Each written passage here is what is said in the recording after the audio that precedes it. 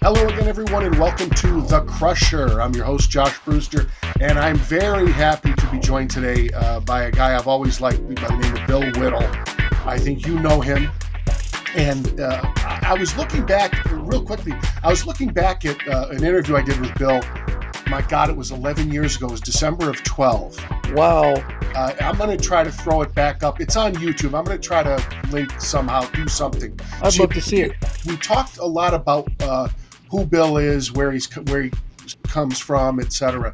So I'm going to try to do that. But Bill, thank you very much for joining me on The Crusher. Well, my pleasure. It's been a long time. Been way overdue. And I just want to let you know this fantastic backdrop, Bill. It's in case Rick James comes back from the dead. I want to be totally ready, okay? So that's all right. Wow. Now, Bill, before we roll into all this, a few years back I ran into you and you said something to me that's rather prophetic.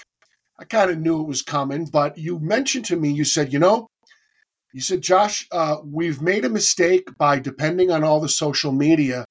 They're not censoring or restricting all the content. And I said, Bill, you're right, because I love watching your stuff, but I was getting it every couple of months. I used to get it like once a week. Then all of a sudden I'm barely seeing it at all.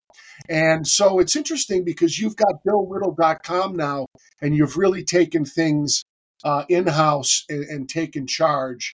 I know you can't get away from social media, but you have taken charge, and there's a whole bunch of stuff going on there that I think is great. So why don't you tell me about BillWhittle.com? Well, we rebuilt the website after quite a long time. It was getting pretty long in the tooth and a little dated. Just real quick though, the thing about the new BillWhittle.com website won't have any influence on YouTube. That is an algorithm, and I have 189,000 subscribers, and I put out a video and it's seen by 3,000 people. So what does that tell you? The entire idea of the subscriber is supposed to be, I like this guy's stuff, ding, hit the button. And then YouTube did this kind of backpedaling thing where they said, oh, well, if you want to get notifications, then you have to ring this little special bell. And it's like, well, that's why they hit the subscribe button in the first place, you morons. So it's something called shadow banning, Josh, and it's really effective because basically instead of completely silencing you or kicking you off the platform, they just keep turning your views down. And not only does that not give you any legal action against them, it's also extremely disheartening. It's just really, really rough. Bill, let me jump in. I am even in the infancy of this show, I am shadow banned constantly. I can tell. Cowards. I will tell you something personal about me, but I want you to continue. Okay. I was in the NHL for almost 20 years. I did not know that. Yeah, I was a broadcaster for the NHL for almost 20 years. I'll be darned.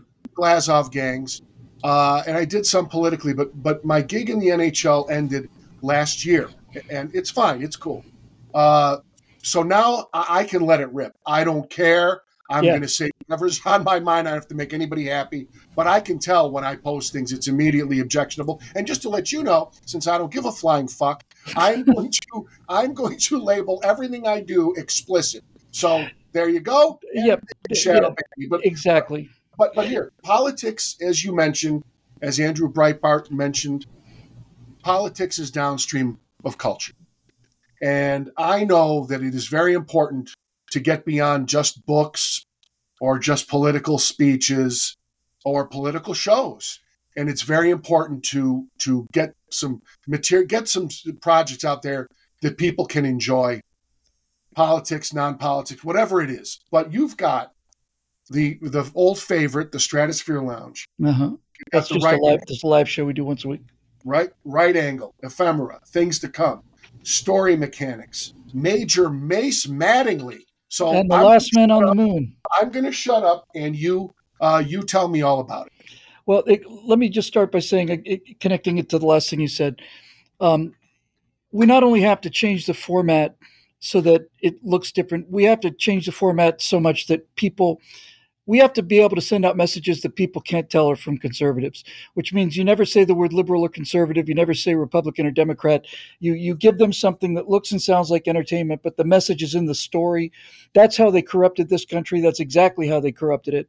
It took them 50 years. But just to give you a quick example, I mean, Bonnie and Clyde is a fantastic film. At least it was for the day, anyway. And it's made by Warren Beatty, who's an enormous left winger, and it glamorized and romanticized two of the most horrible murderers that ever walked this country. So that was like the birth of the anti-hero, and since then we've just seen ourselves become villains in our own mythology. The patriotic Americans who love this country, it doesn't matter what they look like, we've become the villains in our own country. So they did that not by saying all conservatives are bad. They did that by making the villain always being some rich old white guy who's got lots of money, and people make the connection. So my feeling is, if you have something that looks like, let's just say, conservative content, the people who need to hear it are going to either intentionally turn it off, or they're just going to bounce off of it. So I decided I wanted to do at least two things that would try to get around that and get the message to them, um, in a in, in a way that they didn't know they were getting a message. So let me talk about the other one first, because I love Mace Mattingly so much. So one of the things I'm going to be doing is a show called Story Mechanics. And because of my time doing what I'm doing, and it's been an enormous, it's not just an honor and a pleasure, it's just been just a drop dead gobsmacking surprise to be able to say that I'm friends with guys like John Voight and Gary Sinise and Mike Rowe and these kind of guys.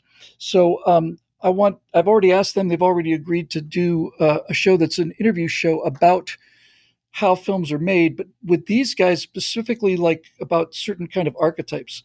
So, for example, John Voight's pretty outspoken about his politics, and if John is talking about his politics, then people who don't like his politics are going to bounce off of that message. But if I start talking to John about the topic I want to talk to him about, which is the heart of gold, John John has the ability to play characters who are so almost unlikable on the outside. They're gruff, and they're they do bad things, like in Midnight Cowboy, he's a male prostitute, and in The Champ, he's a drunk who, a gambler, and but John has an inner sweetness to him that transcends all that. So if I start talking to John about the heart of gold, what I'm really doing is I'm really talking about what is it that makes a person a good person? What is it that makes somebody morally good? And by asking him how he achieves it, we get to talk about it.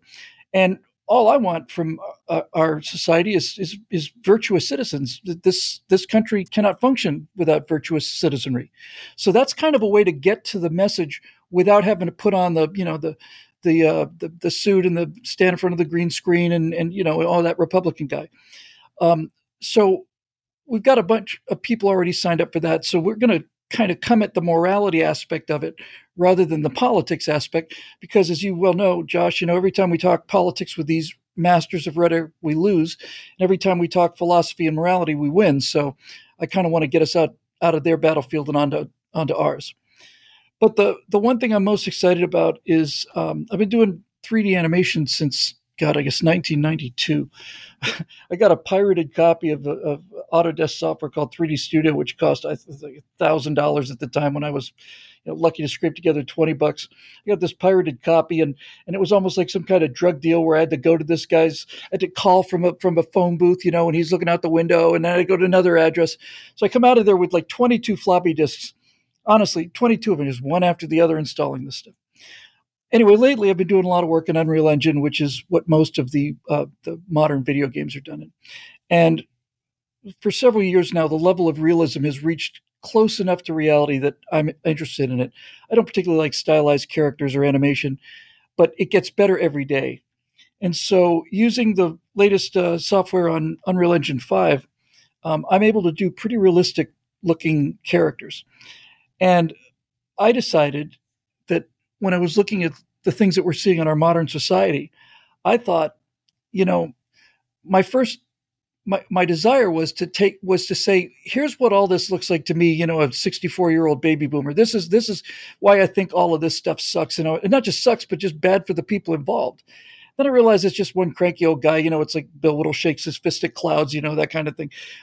And so what I decided to do was I came up with a storyline about four astronauts that are still on the moon, and they've been on this secret moon base, and because they're from the Apollo era, the entire idea is we get to look at 2024 through the eyes of 1966.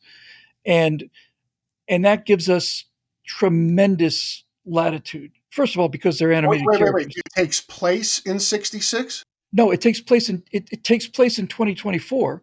It's a modern day story, but these guys have been on the moon since 1966. Okay. Hello. I got it. So they actually beat Neil Armstrong there. Although Okay. Neil Armstrong actually flew the 66 mission and then he went back and flew the 69th mission just so I could keep him in first place where he belongs. But basically what I've got is I've got these four guys who are steely-eyed missile men from the age when America could just do anything it wanted to. And they get to comment on modern day society. So I'll just give you the stock kind of little thumbnail. These guys are sitting outside of their moon base. It's a real retro looking moon base, and they got their chase lounge and they got a TV set out there.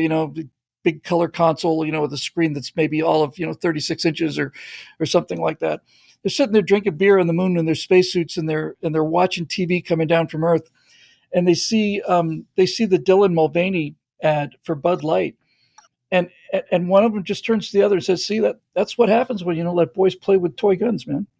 And So they and so go back to the moon and they don't go back to Earth because why the hell would you? Is that well, they're on the moon because of they're as far as they're concerned, they're still on duty, they're still on their mission.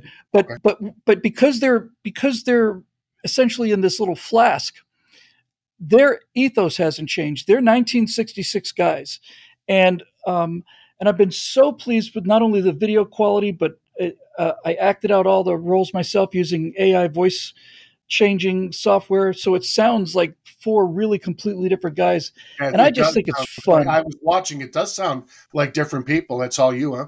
And it's so much fun because for me, it's one of the taglines for the series is it's always 1966 on the moon. These guys are building their own moon buggies and they're racing them. In 1/6 gravity, they're playing tag football out there on the lunar surface where a guy can throw a 2,000-yard pass, and I just find that to be fascinating. That the guys who are the astronauts on the moon are spending more time outdoors on the moon than Gen Zers are here on beautiful planet Earth. So it gave me a chance to talk about a lot of things that we're missing, and a lot of things that have disappeared and are under attack, and do it in a kind of a tongue-in-cheek sort of way that doesn't really make anybody angry and makes fun of itself a lot too. So I'm just super super excited about that. And Well, and and needless to say, I was an enormous Major Matt Mason kid when I was a little kid, but that's a copyrighted name, so we came up with Major Mace Mattingly. yeah. Well, I'll tell you something. I am a total space geek. I became one in the last, I don't know, in my 40s and now into my 50s. I have watched everything I can get my hands on about Apollo and Gemini and everything. And I Mm-hmm. have read every book. And what fascinates me, Bill, is the devil is in the details. If you stop and think about something, now you're a pilot, you're well acquainted with this, but I was a kid who grew up and I saw the moon landings. I remember. Okay, they blasted off. We wait a couple of days. We watch them land on the Mm-hmm. moon, then we watch them splash down, and it's a great achievement.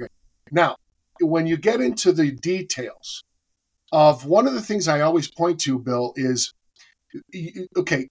You talked on my years ago when we talked. You talked about people had done this with slide rules. This That's wasn't right. compute done by computers. There's more computer power in this iPhone, probably 10 times more than there is Easily, in yeah, more than there was in the entire nation in one phone. Yeah, absolutely. exactly all the missions combined. So they calculated that when they went into lunar orbit, they had when they got to the other side of the moon, whatever it was, at some point they had to fire the thrusters for I think it was 6 seconds. If they fired it for 7 seconds, Mm-hmm. they could have hurtled off into space, never to be found again. Who the hell calculated this? I mean, and it's one thing to calculate this, but when you have a guy in a Yeah. capsule, the shit Well, gets real, Bill. when And when you hear don't you hear, fire for 7 seconds, fire for 6 seconds. That's that's crazy. that's It's, actually a pretty big error, a it's the 1 second error. it's the most dangerous thing ever done. Well, when you hear the moon deniers saying we didn't have the computing power to do it, there was a computer on board the lunar module. Yep. Most of the computing power was on the ground, and the information was basically just beamed up to them. But the point that needs to be made here is that what the computer was doing was actually extremely simple. This is Newtonian mathematics. The, Isaac Newton in 1766 could have calculated what he needed to calculate to go to the moon in terms of the math. It's actually really simple math and very, very well understood. So the thing about the Apollo program was not so much that it was this incredible technological achievement. It was just that we decided to go. It's just that we decided to do it. And I grew up in a time when the future consisted of us being limited only by our imaginations, not by our technology, and certainly not by our politicians or the weenies who are determined to make sure nobody does anything fun.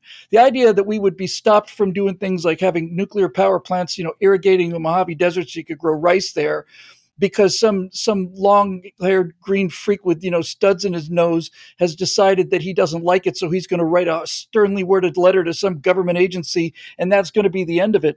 That was just inconceivable, and that's Yep. the kind of thing I really want to make fun of, actually. Well, and also, by the way, I have to talk because I'm such a geek. My understanding is one of the many reasons that Aldrin was selected to go with Armstrong. He was a prickly character. He was He not a was. guy. No.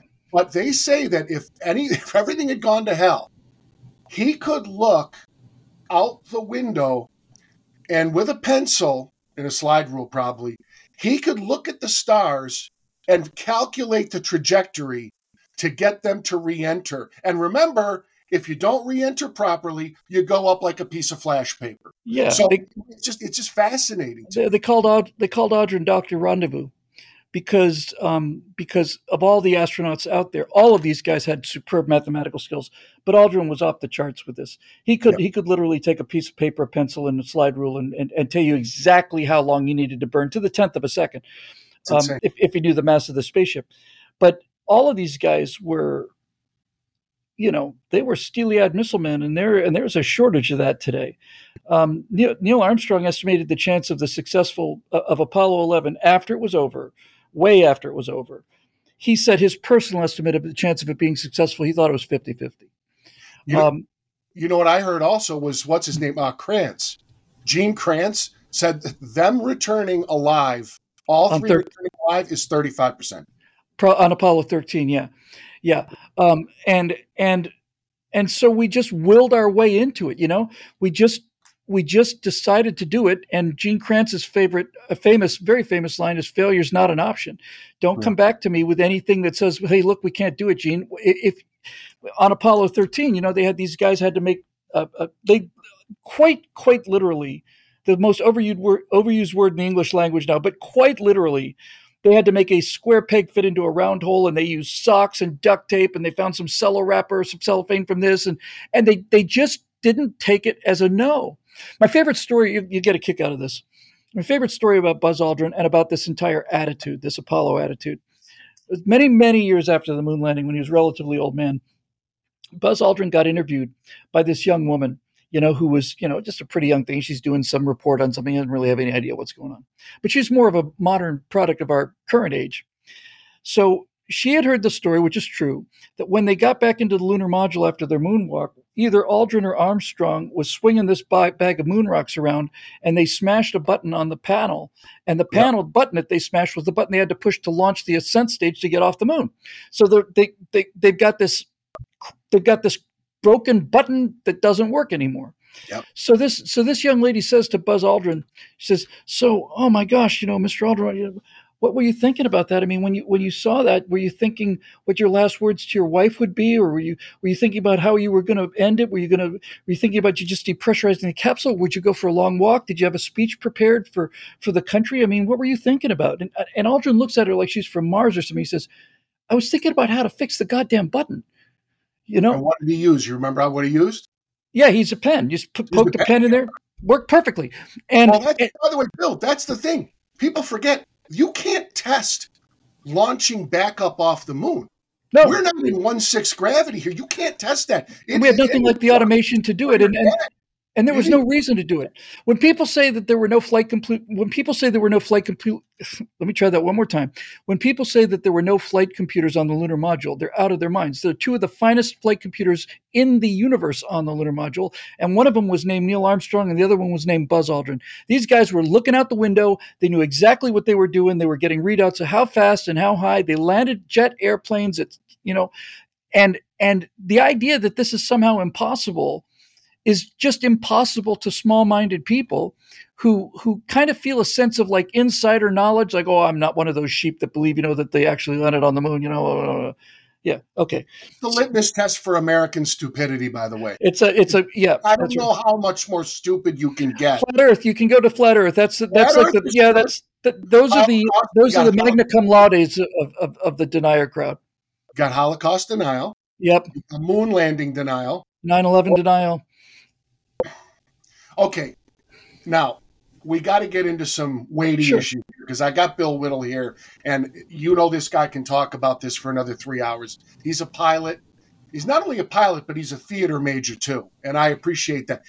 People underestimate theater majors, Bill. Theater majors know how to play any role, Hmm. get it done, and if you're going to fail, you're going to fail in front of an audience. And if a Well, pilot fails, he dies. So I'll just say this about that. I'm a guy who lives in both of those. I live in the intersection of the engineering and the artistic Venn diagram. And having lived among both of those sets of people and enjoyed their company on both sides, I can tell you that I would rather hear an engineer sing a Broadway tune than drive over a bridge made by an actor. So that's how I look at these things. yeah, thank you. All right, Bill, here we go. We got to dive into all Sure. kinds of serious stuff.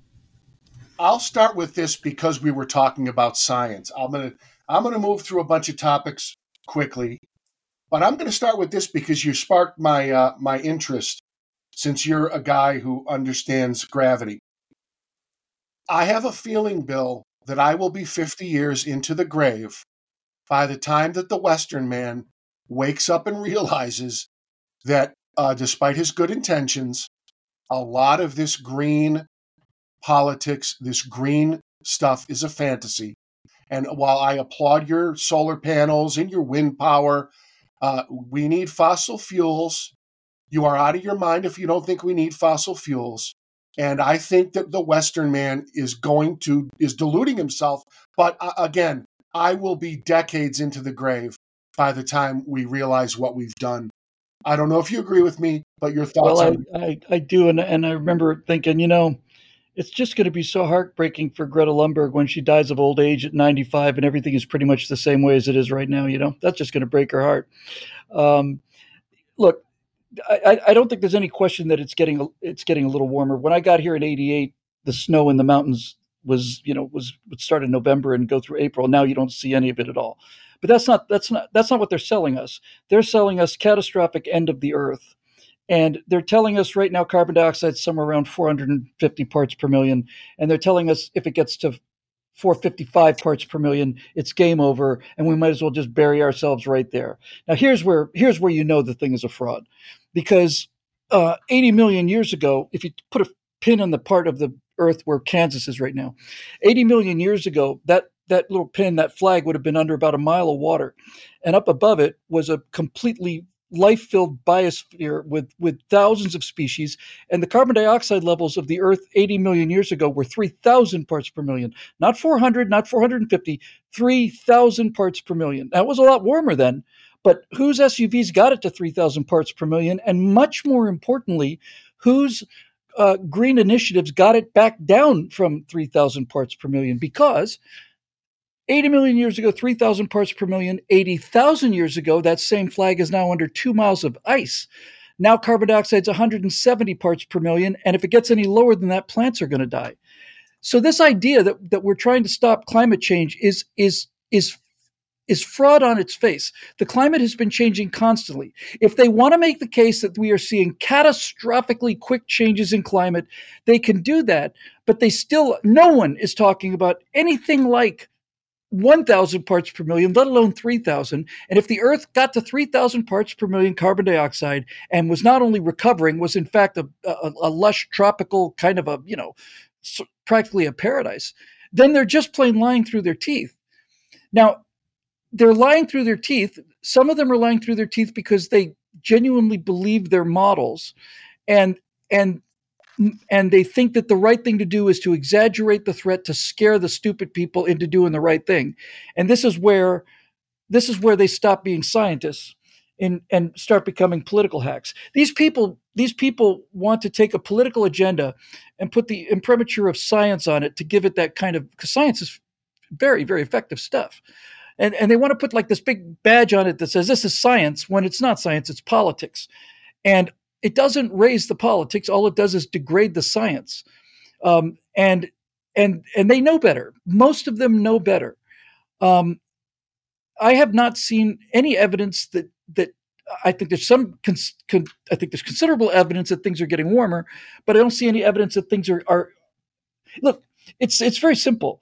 If the Earth did not have a negative feedback mechanism, we wouldn't be here. If the Earth didn't self-correct itself back to approximately this temperature, we wouldn't be here. When you have an asteroid impact that wipes out everything on Earth bigger than 5 pounds, and the Earth goes through I don't know, it was 4 decades of winter without a single day of sunshine, and the Earth recovers from this, there has to be a feedback mechanism. And the best way to think of a feedback mechanism is to think like a shallow bowl, like a wok or something. So if you take a wok and you put a ball bearing on the top of the wok and you balance it there really, really carefully, you can get it there. But the slightest little perturbation, the tiniest little ting, and it just runs away, right?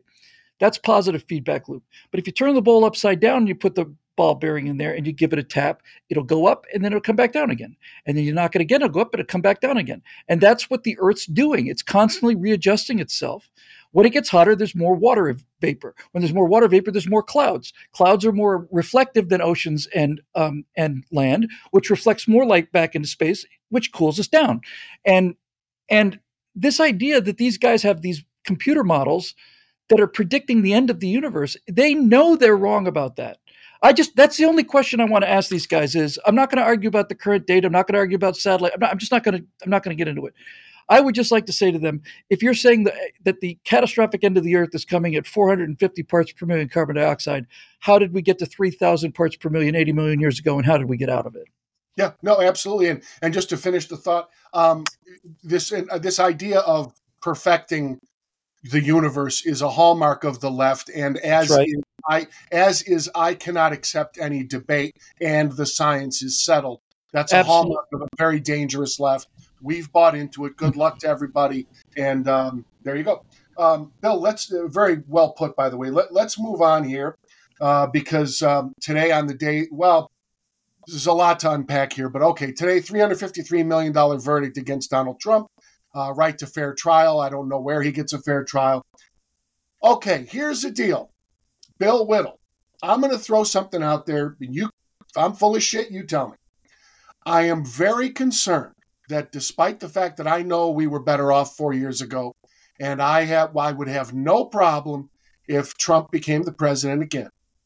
I am wondering, honestly, whether Republicans and conservatives could be walking into a trap because Donald Trump cannot pull the center again. His personality, he's got a lot of baggage, etc. Had he not run, I think, and I'm not telling you to vote for Nikki Haley, but I'm just saying, I think somebody else would have crushed Joe Biden for the failure that he is, like a cockroach. And I think that the upcoming landslide bill upcoming in November would be such an evisceration. It would make Walter Mondale look like a winner. Well, It would make, and that's what I think. And I just wonder if you think we might be walking into a trap, and that this is a little too close for comfort. I don't think it's a trap, and I don't think it's wrong. close. I think Trump is crushing Biden. I'll check that in a minute for you. I hope you're right. I'll let you know on an interesting source. But here's the thing, right? I don't know anybody who's I'm a Trump supporter, and I don't know a single Trump supporter who doesn't openly say that this guy's got a lot of issues, that there's a lot of things that we would like in a president that Donald Trump doesn't have, and that Donald Trump has a lot of things that we don't like in a president. In fact, he's kind of a thin-skinned egomaniac, but he's our thin-skinned egomaniac. And that's the thing that people love about Donald Trump. So the left continues to try to pull him down with legal problems, and I think they think, in fact, I know that they think, that they're going to come up with something that's going to be so shocking to conservatives that they're going to go, "Oh my God, Donald Trump slept with a porn star. Oh my goodness gracious!" It's like we already know. We know this, But what and about the center, Bill? What about the the center? center. I will argue about him not being pulling or not being able to pull the center, but that's not the point. The point is the center has been pulled away. It's not been pulled by Donald Trump. The Biden and the progressives have pulled the rug out of the middle of the country. There is no middle of the country anymore, and so Okay. people have to decide: do you want to be on the transgender team or do you want to be on Orange Man team? And most people are gonna have. I think they're going to come to this decision. Now, you were in the NHL, so you'll get a great kick out of this. Polls are polls, and I can buy a poll, and I can buy a poll and write questions in such a way as to very heavily skew the answer whichever way I want to, right? But betting pools are a different story because betting pools are when people put their own money on the line, and when you put your own money on the line, especially when it's a private thing and personal thing, you're not telling anybody. You can be a big old Trump hating leftist, but if you bet on him in private, that's a different story. So there's a lot of evidence that says that betting pools provide the most accurate prediction of what people are going to do. So let's just take a look at it as of today. Okay, so this is the election betting odds for the winner of the U.S. presidency 2024 in order. Donald Trump 50% chance, Biden 31% chance, Michelle Obama 6.3, Newsom 3.7, Harris 1.8, Kennedy 1.5, Haley 1.2. Everybody else is off the charts, and Trump's lead continues to grow. So you know, that's not proof of what's going to happen, but it is saying that there's a lot of stuff going on that isn't being reported because we all know who the media wants to win. So I look right there. I could list certainly three without any hesitation and without much thought at all, 5 or 6 or 10 national name politicians who I think can make a better president of the United States than Donald Trump. But I don't know any of them that have that religious following that Trump has, and that religious following that Trump has is born of the idea that despite his many flaws, he does not belong to them. He is one of us. He's one, and there's the paradox, Josh. The reason he's one of us is because he's a multi-billionaire, you know, and you think, well, that doesn't make any sense. Well, what makes sense about it is he's not in politics for the money. He's not in politics for the influence. He's not trying to get rich off of Chinese or Ukrainian interests or whatever. It's an enormous pay cut for him, and and I think most people realize that and understand that that gives him a certain immunity from corruption. Now, if Joe Biden's worth 100 million or $200 million, on the other hand, I know where Donald Trump got his money, right? He got it from real estate investment and he got it from casinos and all the rest of it. All right. But Yep. but where does this Biden money come from? Since Well, they're lives of public service, we're public service. We're all about public service. Okay, great. You make $400,000 a year as president, Joe. Um, where'd the rest of the 30 million or whatever come from? 51 CIA guys sign a letter that says that laptop is bullshit. And does this go right by the American people's eyes? Well, of all the things that I'm seeing out there, the one thing that is the most disappointing, heartbreaking, and worrisome to me is the corruption of the justice system, and that starts with the fundamentally communist attorney generals that we've had, starting with Barack Obama and then with Joe Biden, and that's horrifying enough. But the idea that the FBI and the CIA would be conspiring to throw the election in favor of the Democrats means that this Washington bubble has become so impermeable that the whole thing's just got to go. If it were up to me, I'd fire. I, I wouldn't fire all of the field agents. I'd interview them, and I'd find the field agents that I thought had the most patriotic and freedom-loving ideas in the FBI and CIA. I'd promote them to key positions, and not only would I fire every general and admiral in the U.S. military, there are a few good ones in there, but why take chances? I would not only do that, I would abolish the Pentagon. I'd sell the Pentagon into a roller skating rink. I'd just sell it to whoever had the most money, and I would make these generals and admirals have their meetings at their bases around the country and around the world. Because once you get inside that fifth ring at the Pentagon, nobody brings you bad news. Everybody who's in that inner ring on the Pentagon wants to have the stars on their shoulders, and they will do anything to do it, including things like saying, "Well, we've got to make our, the greatest threat to our national security is global warming and our lack of tolerance for trans people." This is what they say verbatim.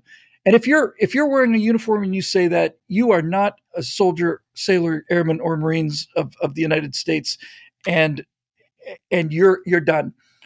If I had the power to do it, I would cashier all of them, and I'd give them a dishonorable discharge. If I could prove that they knowingly weakened the U.S. in order Yeah. to advance their careers, I'd give them at least that. Well, look, there's a world of things we could get into here, but this is how I'm looking at things. Is I don't know when look. We're so trained to Democrats hate Republicans, Republicans hate Democrats. To me, Bill, this is America against the left. We used to be Tip O'Neill versus Ronald Reagan, Newt Gingrich versus Bill Clinton. We used to have some kind of normal big government versus small government. Now we've got America, which I'll define as Republicans, Democrats, liberals, and conservatives Right. against leftists. Yeah, And progressives. I don't know when people will wake up and realize that your Democratic Party, you have your enemy is internal. Most Well, liberals have more in common with conservatives than they think they do. oh This yeah, of course, of it's course they do. America's done, Bill. I kind of call this the Rubik's cube effect, and you'll appreciate this as a sportscaster, right? So here we are, conservatives, and we're on Team Red, and we're supposed to hate the liberals on Team Blue, and they hate us, and it's just really ugly. But then you could take these two people, right? You take Mr. Super MAGA Republican guy and Mr. Biden forever liberal guy. Except the Biden forever liberal guy probably wouldn't go to a sporting event, but you get the idea. You can get conservatives and liberals and put them in a stadium, and it's no longer conservatives and liberals anymore. Now it's Packers versus Bears fans, and the people who are around you, if you're a Packers fan, they're either conservative or liberal, but you don't know that and you don't care. Everybody's wearing the yellow and the green, and it's those goddamn Bear fans over there that need to be dealt with, and so this division is largely imposed upon us. But the reason there's so much division is because of the left. When you were talking about Tip O'Neill and Ronald Reagan, in fact, all throughout the 50s and most of the history of this country after the Civil War was about, okay, so you're a Republican versus a Democrat. What do you don't agree on? Well, I think we should have a 7% tariff, and I think we should have a 3% tariff. And when you have politics confined to politics, you can get politics done. But it's the left that brought politics into education. It's the left that brought politics into the bedroom. It's the left that brought politics into the school classroom. It's the left that is telling you that you have to believe these things, and if you don't believe these things, you're canceled. And so it's no longer about what size government I want. Now it's about whether or not I want my daughter in the same locker room as a guy who said he feels like a girl that day. And that's why things are so passionate now, is because these lunatics have used politics to enforce their worldview on people when we don't have any desire to enforce our worldview on anybody. I don't care what other people think. I just don't want them telling me what to do. But they can't handle that. They got to control everything and everybody. And if anybody disagrees with them, they've got to be dealt with. All right, Bill, let's move on. It's interesting. Years ago, you and I touched on the border, when the border was just merely a shit show.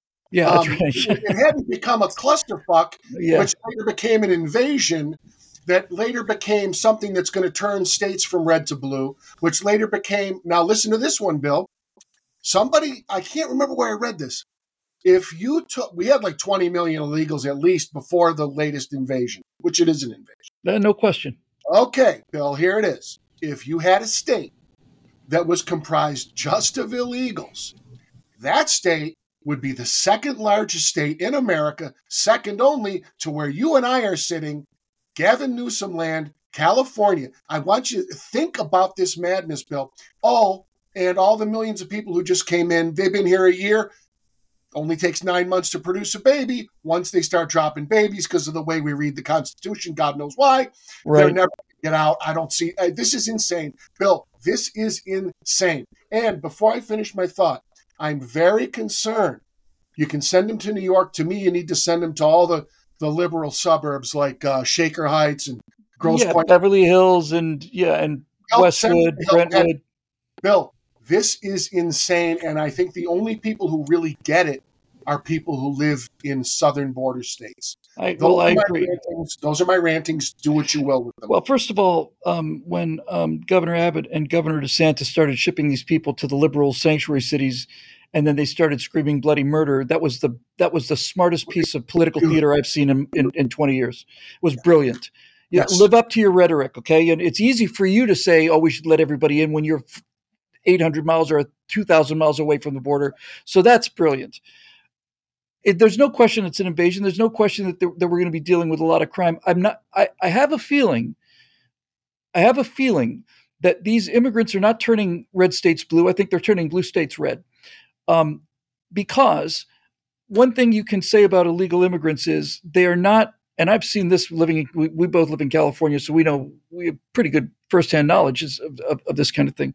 One of the things that illegal immigrants seem to have in common, and not surprisingly, is they don't really want anything to do with anything official. They don't want to deal with the cops. They don't want to deal with the courts. They don't want to deal with anything, because then they're exposed. As far as they're concerned, they just want to do what they want to do and stay under the radar. Now, your point about making babies and having them become automatic citizens is a good point, but that is also 18-year lead time before they can vote. So what I think is going to happen is that this issue is going to be resolved long before then. One of the reasons that Donald Trump is Donald Trump is he's got the guts to say, when I am elected, we're going to see the biggest mass deportation in the history of this country. And listen, there are people who are listening to this and hearing, "Oh, you xenophobe, oh, you hate-filled, bigot." My wife is Russian. My wife is, well, she was Russian. Now she's a U.S. citizen. So I had to spend 6 years of money, time, effort, and endless paperwork to get her to a temporary residence card, a permanent residence card, U.S. citizenship, and she had to work her tail off to do that. So I'm not anti-immigrant. I'm anti-illegal immigrant, and it's not fair to my look. I've tried twice to get my stepdaughter into this country on a tourist visa. We've been declined twice over 7 years, and that hurts. And I'll tell you, the truth of it is, Josh, it wouldn't hurt nearly so much if I felt that she wasn't allowed in, because the United States borders are so incredibly secure that no one who has the slightest possibility of disappearing off the radar is going to be allowed in. But when you make a legal application for a tourist visa from a responsible professional photographer holding property in Russia, coming to visit the U.S. as a tourist, who has two U.S. citizen parents with spotless criminal records, and you turn that person down, Yep. what you want to do is you want to say, "Oh, okay, well then we'll just do what everybody else is doing." See, here's the problem, and we're rapidly approaching a real critical problem with this. The reason America has been so successful for so long is because for most of our existence, doing the right thing and doing the smart thing meant doing the same thing, and now these swine have inverted the legal system so much that now you have to make a choice between doing the right thing or doing the smart thing. Conservatives continue to do the right thing. But when you set up a society so that being virtuous makes you a chump, Yeah. not just an outcast, but a chump, where you Being don't a have any self-respect anymore because, citizen, being a yeah, citizen can be a yeah, jump. yeah. Then you're like the guy who's in line, who's in the right lane on a freeway exit, and you're watching every single car that comes up from behind you cut in front of you, every single one of them, and you realize, I'm not moving, I'm not getting forward. Then you start saying to yourself, okay, well, if that's the new rules for getting off the freeway, then I guess I'm going to have to be a dick like the rest of these people, and there you go. Now you're in real trouble. So I don't think that this system that is inverted can last. Something that cannot last will not last. I think that's Glenn Reynolds' quote. But I I have a feeling that that the election in 2024 is going to be a big one. what a master, what a master of the future I am, to say something like that. Um, if it turns out that they cheat their way out of that one, then I think we really have to start asking serious questions about um, what states we want to take out of the union, Okay. because Well, we're predicated on the idea of being able to vote for our insect overlords, and if you convince enough Americans that that system no longer works, then we'll leave the system. well, I'll tell you something, Bill. You look. I'm teaching my son the book 1984. It's a Uh, classic. I hadn't read it in 40 years, but the new speak of erasing the word illegal, using the Hmm. word migrant. This is the kind of crap that this is Orwellian talk now. And the left, they're masters of this. They're masters of the rhetorical battle. Bill, I know where you live. You know where I live. Go talk to any Iranians in your neighborhood who Hmm. came here legally. I mean, you have Yep. experience with your wife, but you talk to them about what they had to do. I know people had to sit in Rome for 6 months penniless, waiting for their visa. Let's cut the bullshit. All right, now speaking of moral inversion, Bill, and I'm gonna finish with this because I could go on and on and on. But Okay. there's a big case of moral inversion here, and it involves October 7th. Um, hey, folks, they didn't massacre these Jews because they voted for Benjamin Netanyahu, folks. They massacred Jews because they're Jews. And, the can of worms, Bill, in our universities, no surprise to me. I am absolutely disgusted by the world's response Me to. too. Look, Bob, I'm going to tell you something, Bill. Bob Dylan has a great lyric in a song called Neighborhood Bully. Um, it's a pro-Israel song, which is why you can't get it on YouTube because they've censored it. Came out in 1983 after a very courageous Israeli fighter pilot who, by the way, died on one of our shuttles. Okay, he bombed the Ilya Austrian Ramon. nuclear. What's that? Ilya Ramon. He hit Okay. the Baghdadi nuclear reactor. Jews are not supposed to fight back or have thick skin. They're supposed to lay down and die when their door is kicked in. Bob Dylan said That's it. Bob Dylan, man. Now, I just want you to talk about your reflections on the world after October 7th and what this all means, because in my book, I'll finish with this. I wrote a piece on Substack. One man's Hilton is another man's terror tunnel. Look what Gaza has chosen for itself. Your Well, thoughts, Bill, and have at it. okay, so you started this by saying that Hamas did what they did because they like to kill Jews. Well, that's obviously true. To But some, but it's obviously true. but no, but it's obvious. But that's not why they did what they did. The reason that Hamas did what they did was Hamas had to do something that was so appalling, something that was so shockingly brutal that Israel had to respond and had to respond hard. Hamas killed the Jews so that the Jews would then have to come into Gaza and clean out Hamas, and then then the world would use that as to say, "Oh, you nasty, horrible Jews! Look at the Palestinian genocide that you've launched." Well, it turns out that the Jews didn't launch any Palestinian genocide. It turned out that Hamas went into Israel to do something that Israel could not ignore. There's no proportional response to this. And by the way, proportional response is a certain formula for endless war and death. There's never been a stupider idea in the history of the world than proportional response. But they had to do something so appallingly brutal, so inhumanly cruel, that the Jewish nation had to say, we have got to respond to this. And so Hamas, let's be crystal clear about this. Hamas did this so that Israelis would kill Palestinians. That's Mhm. why Hamas did it. That's the goal. That's the entire objective of Hamas. Hamas is there to do things that are so repugnant that it creates a world where Israelis have to kill Palestinians or Arabs or whatever, and then the world can say, "Oh, you rotten, horrible Jews." Um, and so you've got a small group of people that know this. They're just plain evil. But the armies of people marching in the streets are just stupid. I mean, they're just stupid. They're not even necessarily evil. Although, to be honest with you, if I'm going to go out in the street and protest something, I feel like if you don't have any idea what that is, there's something evil about that. So you hear these college kids chanting, "From the river to the sea, Palestine shall be free." It's like, which river? They don't know. What's sea? They don't know. Is it the Atlantic? No. It turns out it's the River Jordan, and it turns out it's the Mediterranean. You freaking idiots!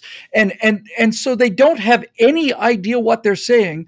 This generation has been raised to be able to do one thing and one thing only, and that is protest. It is the only thing they've been allowed to do that gives them status. It's the only thing they're allowed to compete at. It's the only skill set they have.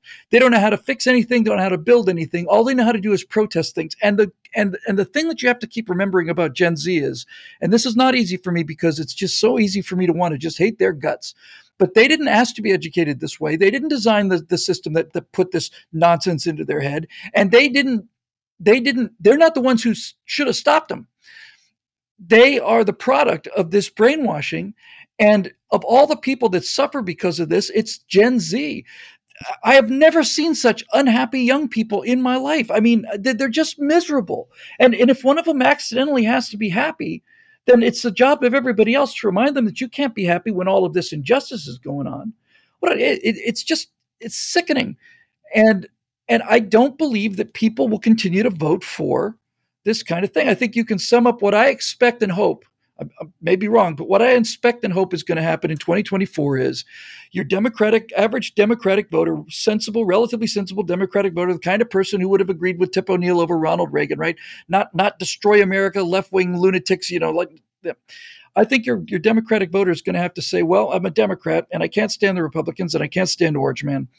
But if I vote for the Democrats, that means that there's going to be a naked male in my daughter's locker room, and she's been working on the swim team for 6 years now, and I'm simply not going to allow that. So I think rather than them switching over to conservatives in mass droves, I think there'll be a significant amount of that, but I think mostly they'll just say, I'm not voting for this anymore. I'm just not voting for it. When the religious right was most active in Republican politics, this is before I got active in politics, they never controlled the Republican Party. They were a faction, but they never controlled them. But these lunatics do control the Democratic Party. And if it turned out that the Republican Party had a platform that said, as a Republican, we believe that the United States is a Christian nation and that everybody who is either not a Christian has to get the hell out of here, then I'm not a Republican anymore. And that's just the way it goes. But we aren't, so I am. And I think that that these policies have become so anti-human and so anti-reality that people have had enough of them. We're going to find out soon enough, I guess. Bill Whittle, tremendous. It's been a tremendous honor to have you on the show, and I really appreciate it. Well, my pleasure. I look forward to doing stuff like this again. Sure. I just love your insights and your attitude. Everybody, go to billwhittle.com. I look at that stuff and I say, well, yeah, that's the stuff Bill's been talking about for a long time. And I've been an admirer of Bill for a long time. And Bill, I wish you all the best with all of those projects. And I know that, there's a lot of great entertainment there beyond politics. I'm looking forward to all of this. We're going to beat these weenies. This country's not going down to a bunch of green-haired, nose-pierced weenies who cry because they can't open their granola packages. I'm not worried about them. We're going to kick their ass. Don't you worry. That's going to happen. Thank you, Bill. I needed that, and thank you for joining me on the Crusher today. My pleasure.